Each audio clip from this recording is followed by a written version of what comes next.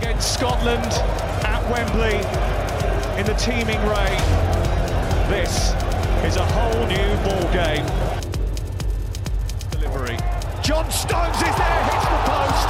What a chance for England to take the lead.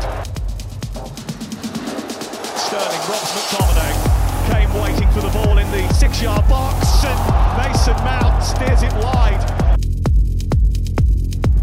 Decent turn, looking for O'Donnell. Big save, and Shea Adams can't turn it home. Here's Mason Mount. Marshall got something on that.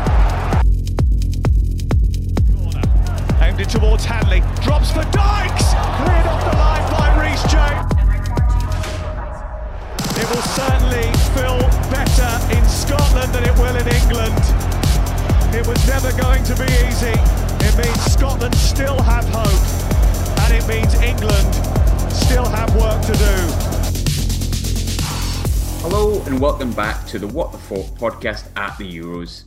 England and Scotland played out a 0-0 draw at Wembley in their second game of the tournament to send both ends of the English and Scottish media into absolute overdrive. We mixed emotions for all of our guests today.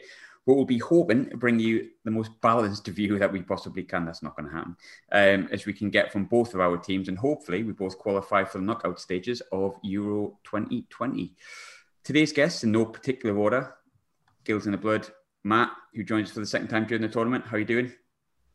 Very well, thank you, mate. Yeah, had the benefit of a night's sleep. Was as disappointed as everyone else last night, I think. But looking back at it now, I think you have to say fair play to Scotland, but it's not a disaster, is it? 4 points, 2 clean sheets. We haven't got out of second gear. Harry Kane ain't turned up yet, and we've qualified. But we'll live. I believe social media, we're the worst team in the world. Yeah, we might as well just be Estonia now. Screw it. Check us out. Don't even play the Czech Republic game. Yeah, we were going to record last night, and we all decided that we would probably be in some way too drunk by that point. So that brings me on to my second guest, Jacob Farr of now Edinburgh Live, of course. Jacob, how are you doing? Are you all right? So I'm good, mate. I'm good, of course. Yeah, I've done the Mo Johnson switch of the Edinburgh journalist world, going from the Evening News to Edinburgh Live in my short career. But mate, I'm still on the ceiling, to be honest with you. Like I said to you, I had to make myself a wee drink this morning just to actually be able to keep going and keep ticking on. Like I think it restored a bit of pride. I didn't even care if we get pumped off Croatia on, Monday. Is it Tuesday we play them? Tuesday. Aye. Like I genuinely couldn't. After that was such a high, and I think it just restored so much faith and pride. And we were written off. Like we were talking about it before. Folk were saying 4-5-0. I've seen a clip going about Twitter saying, it's Scotland will score 6 past them. All that. So it feels class. It feels like we won 6-0. Yeah, it definitely feels like a defeat. I'm not going to deny that. I think I will come on to it, but the 5-6-0 comments, mental. And anyone who thinks I'm just trying to be the honourable Englishman, please listen to the preview podcast where I predicted 1-1. So if you think I'm an Englishman, fucking up yous. And last but not least, Gabe Mackay of the Daily Record. Gabe, this is not a video podcast, but the first thing I said to you when you came on is, wow, you've had a heavy night. You can tell by your eyes. So how was your night, mate?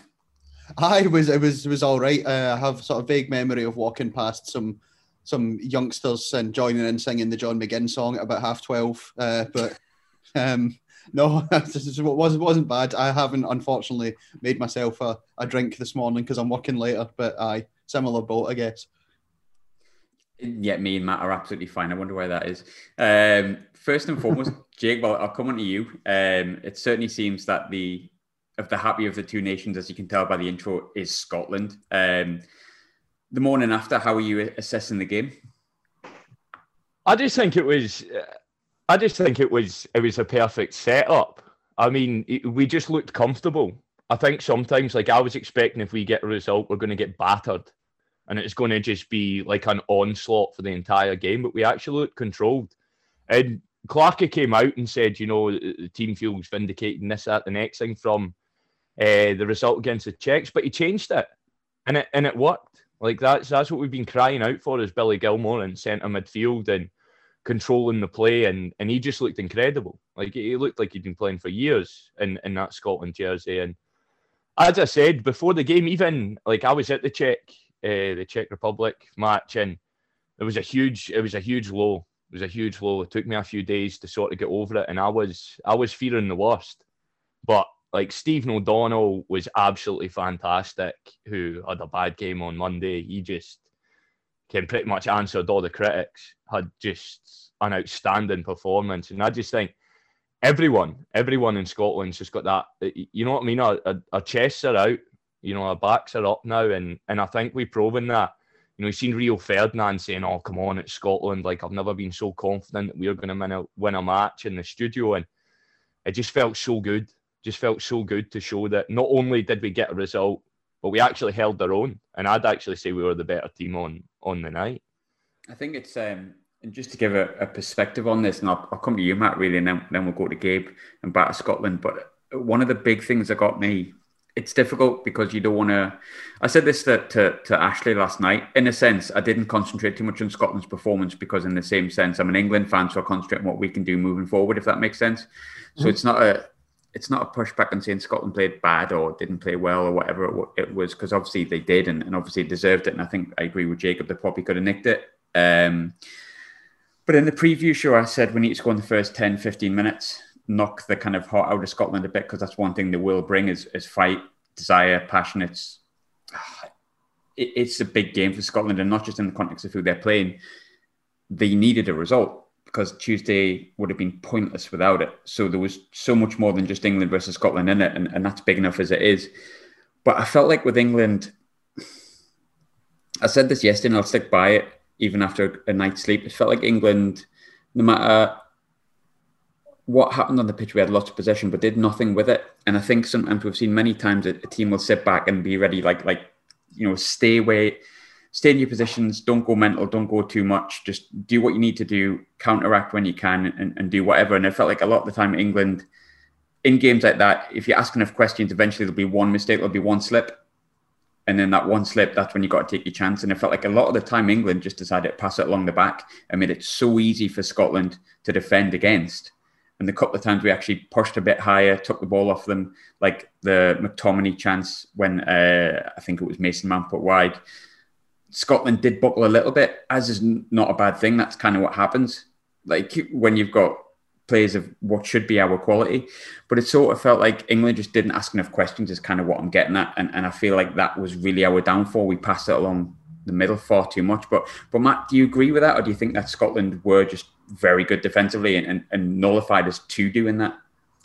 I think it's a bit of both, to be honest. Like you said, you've alluded to it already. The McTominay one where he tries to be cute and he gets caught, and Mount should score. He's 6 yards out and he's got the whole goal to aim at. He's got to hit the target at the very least. We had the John Stones header just before then. If one of them goes in, Scotland have to change their whole approach. They have to then come out and try to play, and we probably pick them off. And we might have gone on and won 2 or 3-0, but we didn't. We hit the post, we missed. Scotland grew into the game. We gave them more confidence the longer the first half went on. And we were just so lethargic and so slow with the ball.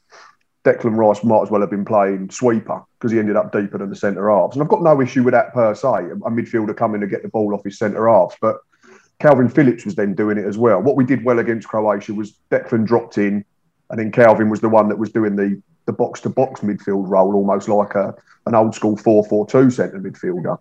But they both did the same thing last night, and it meant that Scotland could get back in their shape really quickly. Their 2 wing-backs became full-backs. They had 3 centre halves. We couldn't break them down. And you've got to give credit to Scotland for that more than as much as saying that we were poor. And like you've alluded to, I think there was a few tweets I saw on your tweet when you put out the preview show, and Scotland are going to be frantic and headless chickens and they're going to get a tonking. Mental that. It looked like the occasion got to England more than it got to Scotland. Absolutely. Scotland turned up with a plan and turned up with a desire to improve on what was a really poor performance against the Czech Republic, and they got that. But at the same time, I don't buy into all the stuff I've been hearing about Kane's got to be dropped and Southgate should lose his job and we're shy and it is a poor performance. I get that. But as I said before we come on air, if we draw 0-0 with Croatia last Sunday and beat Scotland, no one bats an eyelid. We're basically in the knockout stage. We haven't got out of second gear. Our top scorer hasn't turned up yet. And we played historically our dearest rivals and the World Cup finalists from 3 years ago. And we haven't conceded a goal and we've looked pretty comfortable defensively. We've still got Jordan Henderson and Harry Maguire to come back. We still haven't unleashed the likes of Jadon Sancho. Marcus Rashford properly, Jack Grealish properly, Jude Bellingham.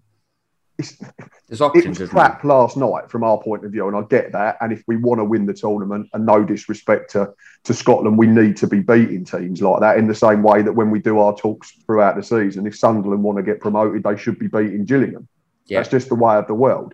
If you look at the two lineups and go, who's got the better players, England should win the game and should win it pretty comfortably. But we all know that's not how you win a football match. You don't just turn up. You have to go and earn the right to do it. We didn't do it enough, and we made it far too easy for the Scots to defend against it. But at the same time, it wasn't just a case of Scotland turning up and parking the proverbial bus. They still had a go. I thought the man up top, Lyndon Dykes was decent in the air. He caused problems. Che Adams, or Che McAdams as we call him now.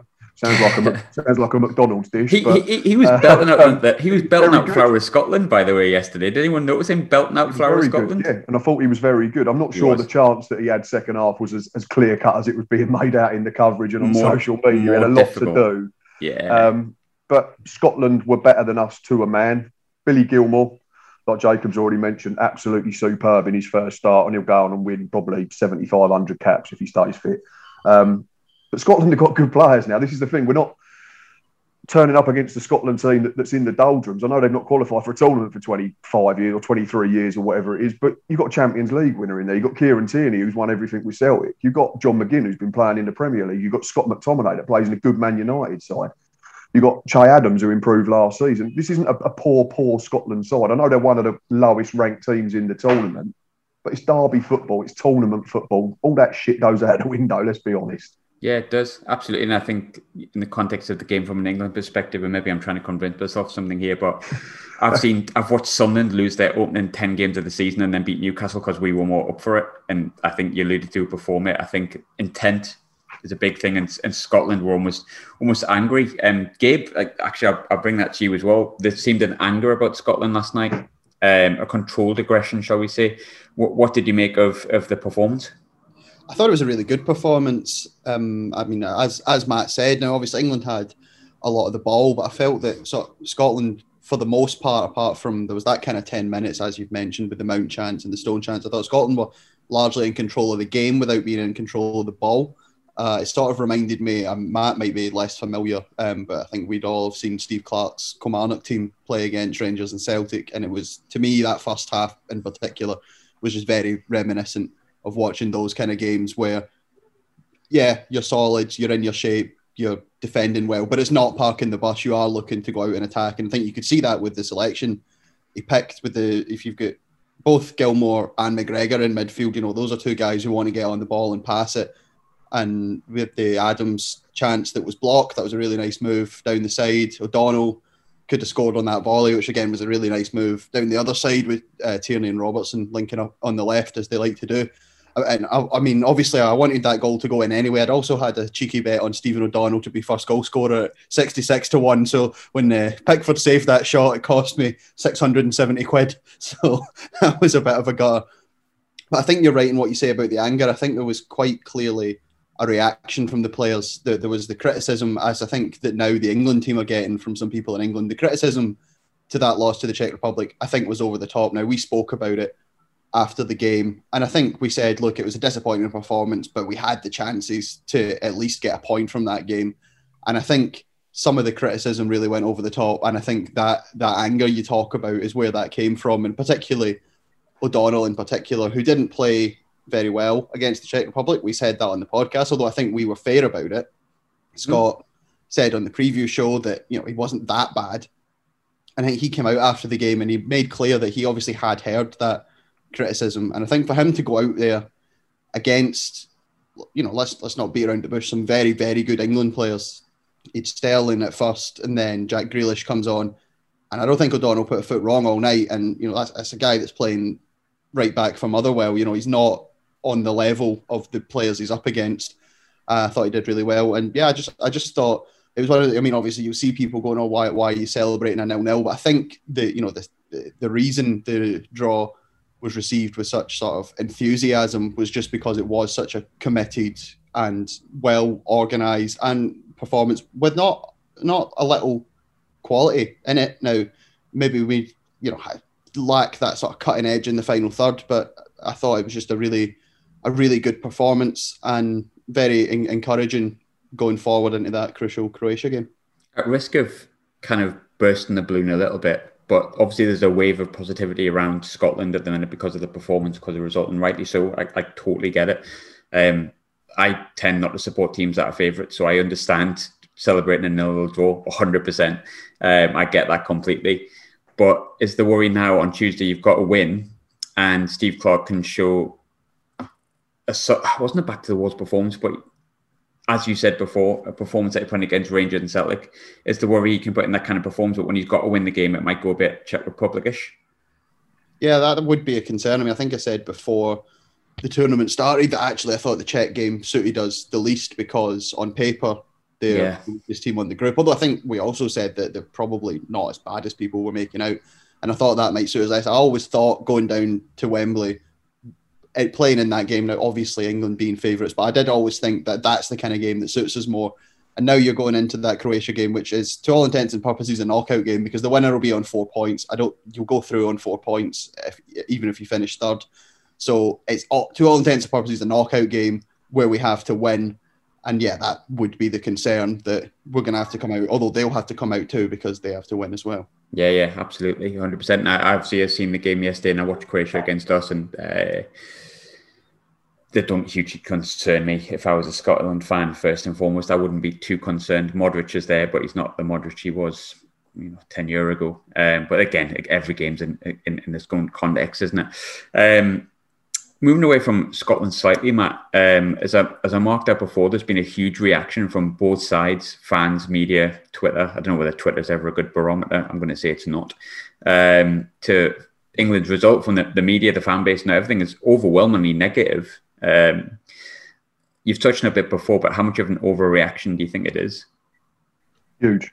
Absolutely huge. I think it's ridiculous. Like I said, if we get the results the other way around, no one bats an eyelid and everyone's going, we've got 4 points, we get 2 clean sheets, we're not playing great, there's room to improve. You don't want to be peaking in game 2 and game 1. No. Sunday, if we go back to that game, blazing heat, first tournament game for most of the team. If you're looking at the Rice, the Phillips, and they were probably our best players. So what we've got to understand is we have this clamour in this country to play the youngsters, to play people that are informed, to not go, we're picking this player because he plays for a bigger club. We're doing that. And then we're berating them when they put in a slightly under par performance. We didn't get beat last night. If we got beat 3-0, fair enough. And we were absolute doggo, but we were under par. We were decent enough against the Croats, I thought. We managed the game in stifling heat. We were solid, took our chance when it came along and managed the game really well after that and saw it out. And like you said, Croatia have got good players, but they're all the wrong side of 30 now. They're all on the downward side of the hill in terms of their career at the top level. And they've still got quality. I get that. Perisic's goal yesterday sort of alludes to that. But Modric is 36 and you're still expecting him to run the show.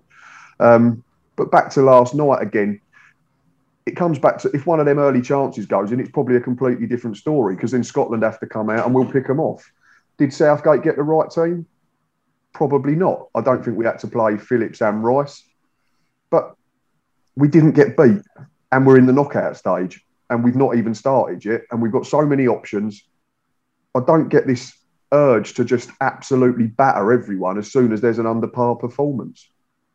So what happens if we won 1-0? We're the best team in the world and we're going to win the Euros and all football's coming home and Vindaloo's being sung everywhere and we're introducing cheddar cheese to each other.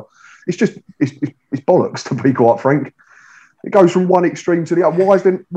There's no middle ground? We're either world beaters or, National League North side. I don't get it. It makes me angry. Proud Englishman. You're a proud Englishman. We've got 2 proud Scots. But just have a little bit of realism for Christ's sake, because it's just boring otherwise. I've been called delusional this morning on Twitter because I'm not buying into the whole Kane needs to be dropped, Southgate needs to be sacked. But they'll all be singing Southgate's bringing football home again in 2 days if we go and win 3-4-0 against the Czech Republic and we forget this result. But then I think this has been a big part of that, and you touched on it earlier, is how badly the media builds up that England team. Now, see, for me, how you guys were second favourites was mind-boggling.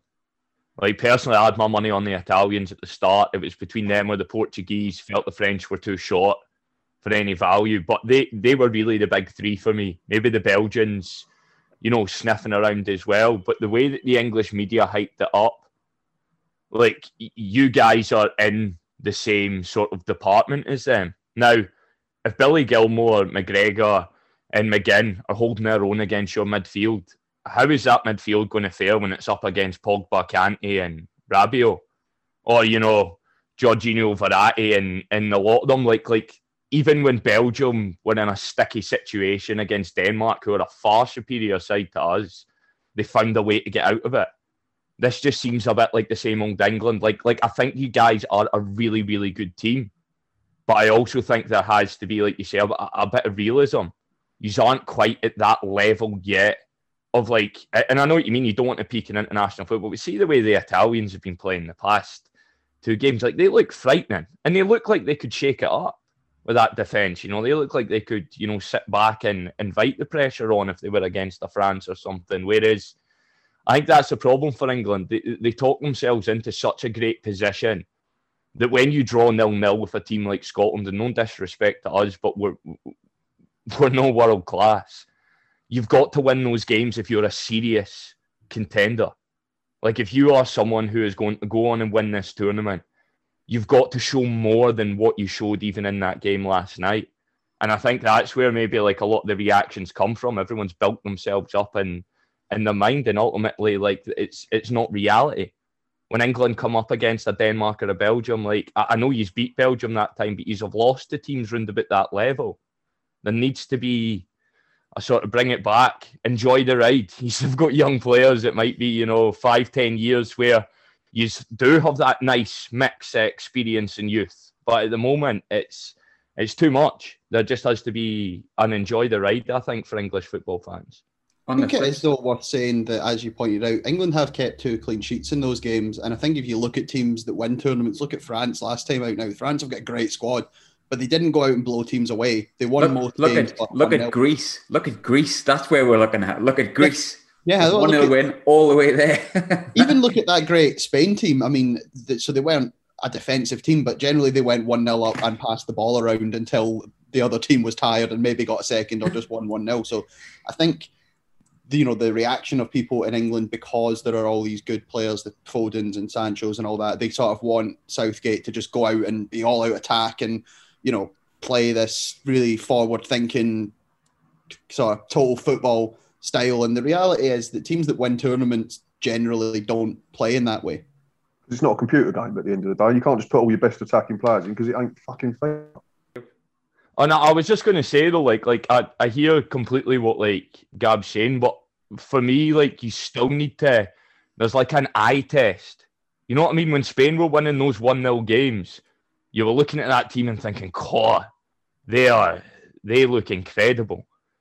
Whereas England, you're watching them, there's still a bit of nervousness. They're no completely, you know, it's not like the tiki-taka as Spain or even like that France squad, you know, in the World Cup who, you know, had someone who's, don't get me wrong, I think Harry Kane's one of the best strikers on the planet, but Mbappe's like electric. It just takes him to just have one moment. I just don't see, when England come up against a Portugal or France, I think you could maybe beat Germany. I just think they get overrun. I just don't think they've got, you know, the makeup, the cohesion, the tactics, anything to be able to beat those big teams. I think we play...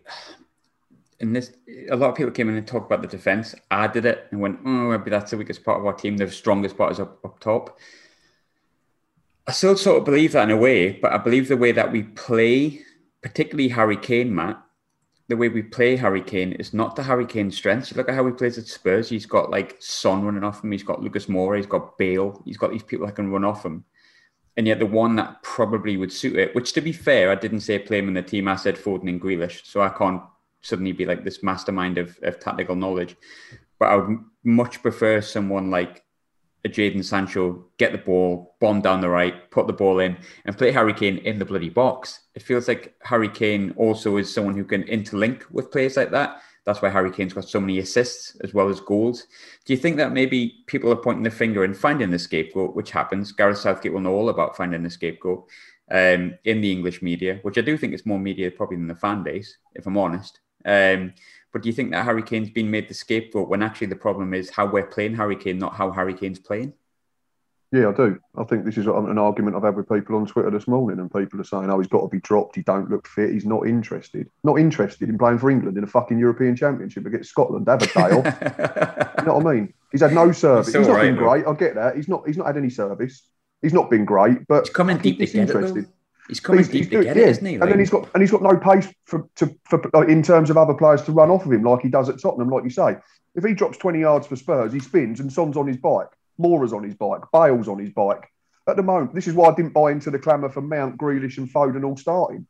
Because and you can go, they're all good players, so they should find space and they should learn how to play. But they're all a similar type of player. They all want it to feet. They're not going to stretch defences. They're not going to run in between Scotland's centre-backs. They're not going to expose the space in between the wing-backs if we turn it over. And I think Foden's been all right the first two games. But he's not quite living up to the haircut yet, is he? Let's put it like that. No, he's not even close, unfortunately. If you've got a natural winger, a Sancho or a Rashford or a Sterling, you can go both ways there. You can come inside, but you can get to the byline. For me, we've got to play two wide men against the Czechs that are quick. And I think there's a case for leaving Rice or Phillips out and making us more mobile and better on the ball in the middle of the park. So we're not just going square balls across our back line or square balls 70 yards from the Czech Republic goal, which is what we did last night. But Harry Kane's not the problem. The way we've played in the first two games is the problem. Nearly 40 goal contributions last season for Tottenham points to the fact that Harry Kane is definitely not the problem. But all of a sudden he's shit because he's had two quiet games. And we didn't look anywhere near at it when he went off. It's not, no offence to Marcus Rashford, I don't think he's a central striker. I think he's someone who would actually probably benefit playing on the right hand side, if not Sancho. But when Kane went off, it was like you can't take off one of the best strikers in the world when you need a goal. And people are welcome to disagree, but I honestly think it's the way we play. Gabe, just to move back to Scotland a bit, which is like to and fro in this a little bit, it's mad. But Scotland have gone from being a shite team, it's shite being Scottish, they fucked their chances, to the most courageous side ever with an abundance of talent across the park that's going to be the best Scottish side ever. When we talk about overreactions, it happens both sides. The proof will come in the pudding. And Croatia free, Scotland nil. I really hope it's the other way, because obviously I'm there. I've got an affection for Scotland. People know that. But the proof will be in the pudding. But was that a Derby performance, bodies on the line, saltire waving in the air like Braveheart, or was it simply just the standard Scotland are now at? Yeah, I don't think it was particularly a sort of bodies on the line, saltire waving performance. I think it was a really intelligent and controlled performance against a team that we know has better attacking quality and better quality in most areas than Scotland do. So I don't think it was, a particularly, as you say, throwing bodies on the line and hanging on. I think for most of the game, we looked pretty comfortable at the back. And obviously, you guys have spoken about some of the problems England have had, and I absolutely agree. I mean, they had no width yesterday, I thought, which you'd think would maybe be then they could pull the back three out of position. And then Kane might have had more of an opportunity to do something rather than, obviously, he didn't do much, but he got the criticism. But no, I think Scotland were, that is just, if we play at our best, which we didn't on Monday, I think that's just the kind of level Scotland are at now, which I think is a decent, well-organised team that is probably greater than the sum of its parts and plays to our strengths. I mean, it was a friendly, obviously, but you saw the warm-up game against the Netherlands. We played very well in that game, probably should have won that. The playoff game away at Serbia, it went to penalties, but the thing is, we were by far the better team over the 90 minutes, and then in typical Scotland fashion, conceded a last-minute equaliser, and then Serbia could have won the game in extra time. So I think it was just, that's the kind of level Scotland are at. Not world beaters, but a decent international team that's going to go out there, do what we do well, organised, everyone knows their role.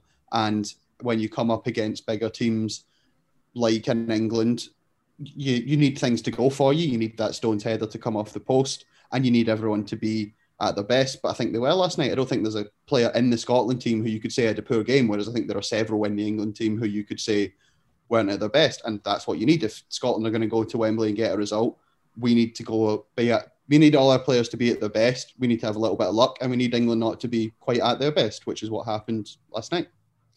Talking about players. Now, I agree. I think it's difficult to pick a Scotland player who had a bad game.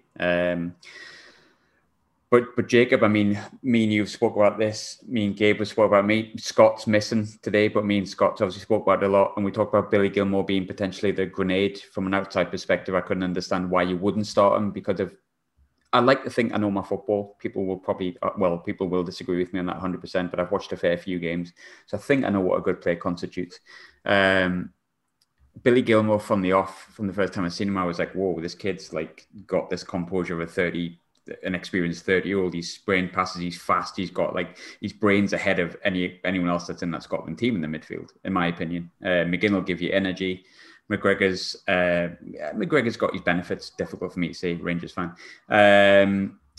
Whereas Gilmour is just like light years ahead and far younger. But I think a couple of people had doubts because of his age and, you know, the pros and the cons of playing a 19, 20-year-old that had never played for Scotland before and so on and so forth.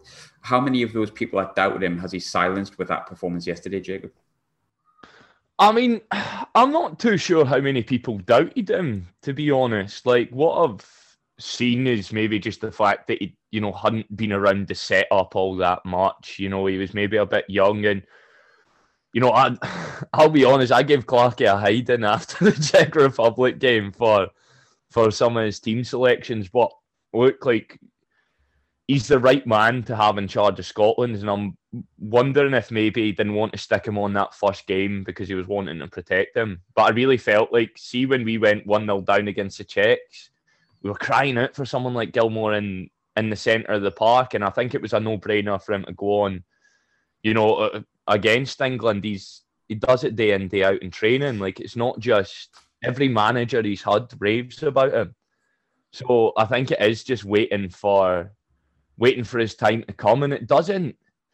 Sometimes in Scotland we've had players who we thought were going to become, like, you know, the next big thing. I remember off the top of my head, maybe Ollie Burke going to Leipzig was one of them that I was thinking, you know, is this guy going to become, you know, Scotland's superstar? But Gilmour seems the real deal. And I think it's someone that allows us to be able to, you know, control the tempo a bit. There was little periods where England were getting into the game and you could see it in midfield. We would, you know, they had that intelligence, and Billy Gilmour had that intelligence at his age to be able to recycle the ball, keep the ball for a bit, you know, give us a breather. I think against Croatia, he'll boss the midfield again. Honestly, terrifies me that Chelsea have him as a prospect as well as N'Golo Kante coming up as well. And I just think if Scotland can get the right players, you know, McGinn, McTominay, I think are perfect around him. McGregor, it's like it was touched on earlier. He'll play 75 to 100 games for Scotland, bar an injury or, you know, some Scottish curse that inflicts him somehow and ruins his career because we're not allowed nice things. But I genuinely, I think it was a coming-age performance, but it wasn't one that came out of nowhere. People have been talking about this kid for ages, and I think we'll continue to talk about them. I've got Chelsea pals that I studied with that rave about the guy. I genuinely want him in the team over Jorginho, Kovacic, and players like that. The boy's like 20 years old, so no, I don't think he had any doubters, and I think he just proved us right. Everyone knows he's a top player. The only side I know that's produced two world-class players, and they're both playing the same position. Everyone's in the wrong place in the park, isn't it? Like, if we could just have a bit of the talent from Tierney, Robertson, Gilmour, McGinn, McTominay, and just like almost like out of Space Jam, like monster them into like Lyndon Dykes or Shea Adams up top, who are good players, but you know what I mean? They're no Man United, Chelsea level. If we could get a bit of that talent just up there, like something. What's been happening at youth level in Scotland for like the last 10 years where we only are now producing left backs, because you've got Tierney and Robertson, Greg Taylor's also in the squad, and you've got Aaron Hickey who's at Bologna, and Josh Doig was really good for Hibs this season. So I think one day it might just be that we'll just field an entire team of left backs. Yeah, I think someone just got the memo, didn't they, and just went, right, we need a left back, so sort the left backs out, and then everyone just produced one as it is. Talking about Billy Gilmour, to be fair, who's obviously a midfielder. Great stats here from ESPN. He's now been man of the match on his full debut in the FA Cup, the Premier League, the Champions League, and now his first start for Scotland. He's been named man of the match in each one. He was player of the tournament at one of the under... I can't remember if it was under 18s or under 17s or something like that, but he won like all the accolades at one of these youth tournaments as well in the past. So he's ticking all the boxes. The Ardrossan Andrea Pirlo, I heard him referred to this morning. No, it's the Ardrossan Ardiles, was it not? Oh, that was the one. The Ardrossan Ardiles. Yeah, I'll take it. Fair enough. In terms of England, Matt, Scotland were really brave with their changes. Like, I'll be honest, there was a couple of people I went, oh, like I would chuck this and blah, blah, blah, and then went, but he'll not do it. And he kind of did. He went 2 up top. You put Gilmour in. He kind of had a bit of loyalty with Stephen O'Donnell on the right-hand side. But in the main, he kind of threw more grenades in than I think people expected. People are asking Southgate to do the same. We've already discussed the fact that maybe we shouldn't be chucking every tackle on. It's not Football Manager.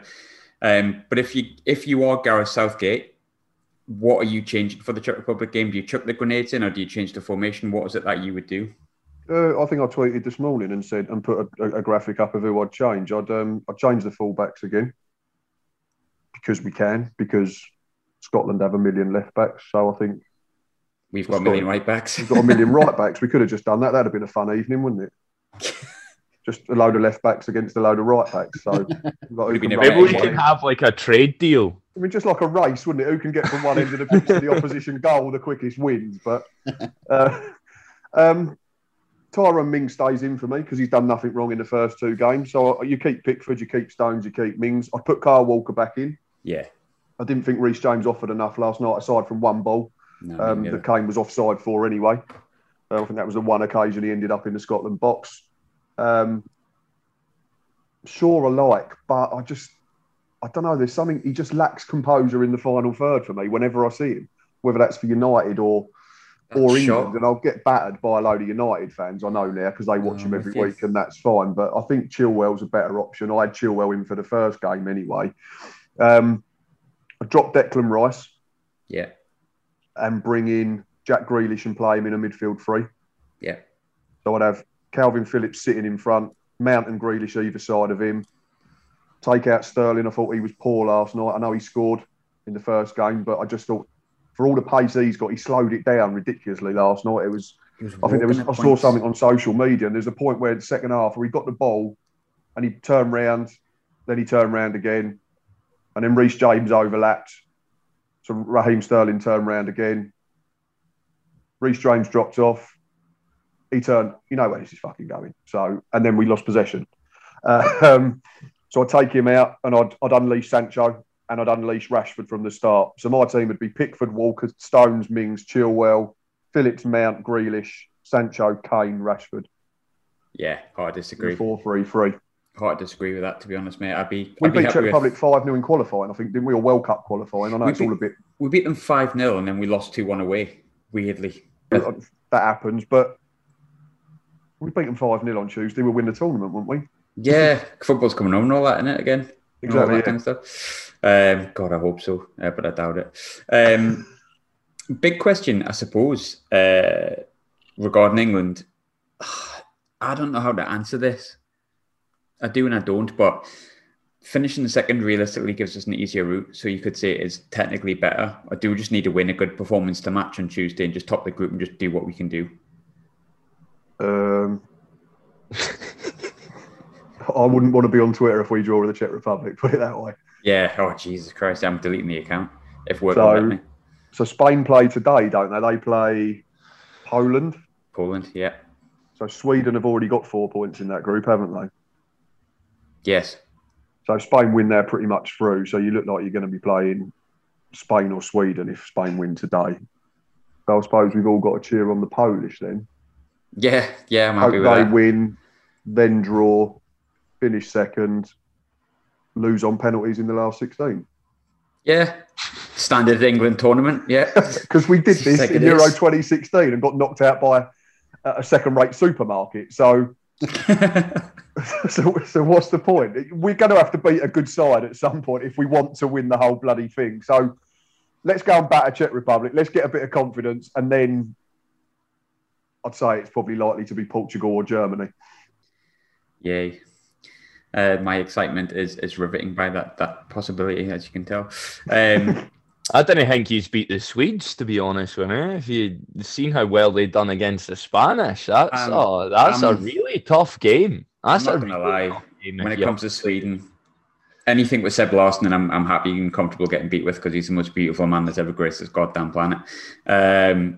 On the Scotland game, I'll come to you with this one. Huge result. Obviously, that gives you a chance of progression. I think it's more than just celebrating a draw. It actually is a draw that gives you a chance of progression as well. And it puts it in your hands at your home stadium. So it's not just about celebrating the draw. But after a good night's sleep, we're touching a bit before, but are you worried about Tuesday because of the fact that it was, again, another game where he didn't score and missed chances as well? There is that. Obviously, if you look at the number of shots we had in the first two games, and particularly the chances we had against the Czechs, and we had some chances against England, not as many, but we had some chances, you have to think just by the law of statistical averages, eventually one of them has to go in. So if we create that many chances against Croatia, again, I don't see how you can go through 3 games in a row with that many shots, that many chances, and still not score a goal. Although if anyone could do that, it would be Scotland. Yeah. So I think if we can go out and play against Croatia like we played against England, ideally with a bit more of the ball and a bit more chances, because I don't think Croatia are as good a team as England, as we've touched on. They're not the team they were 3 years ago. The players they've got are 3 years older, and guys like Mandzukic have retired from international football. So yes, it's a concern that we haven't scored goals, because we obviously have to score on Tuesday, unless the Croats helpfully score an own goal for us. But we have to score on Tuesday, so it is a concern. But it's not like we aren't creating chances. Even in the warm-up games, I mean, the amount of chances, okay, it was a friendly against 10-man Luxembourg, but the amount of chances we missed in that Luxembourg game as well, you have to think, surely, eventually, one of these has got to go in. So I think if we play like we did against England, and better than we did against the Czechs, but create that level of chances, then I think we've got a good chance. Jacob, same to you. The goals will come. The goals will come. You know I've got this recorded, right?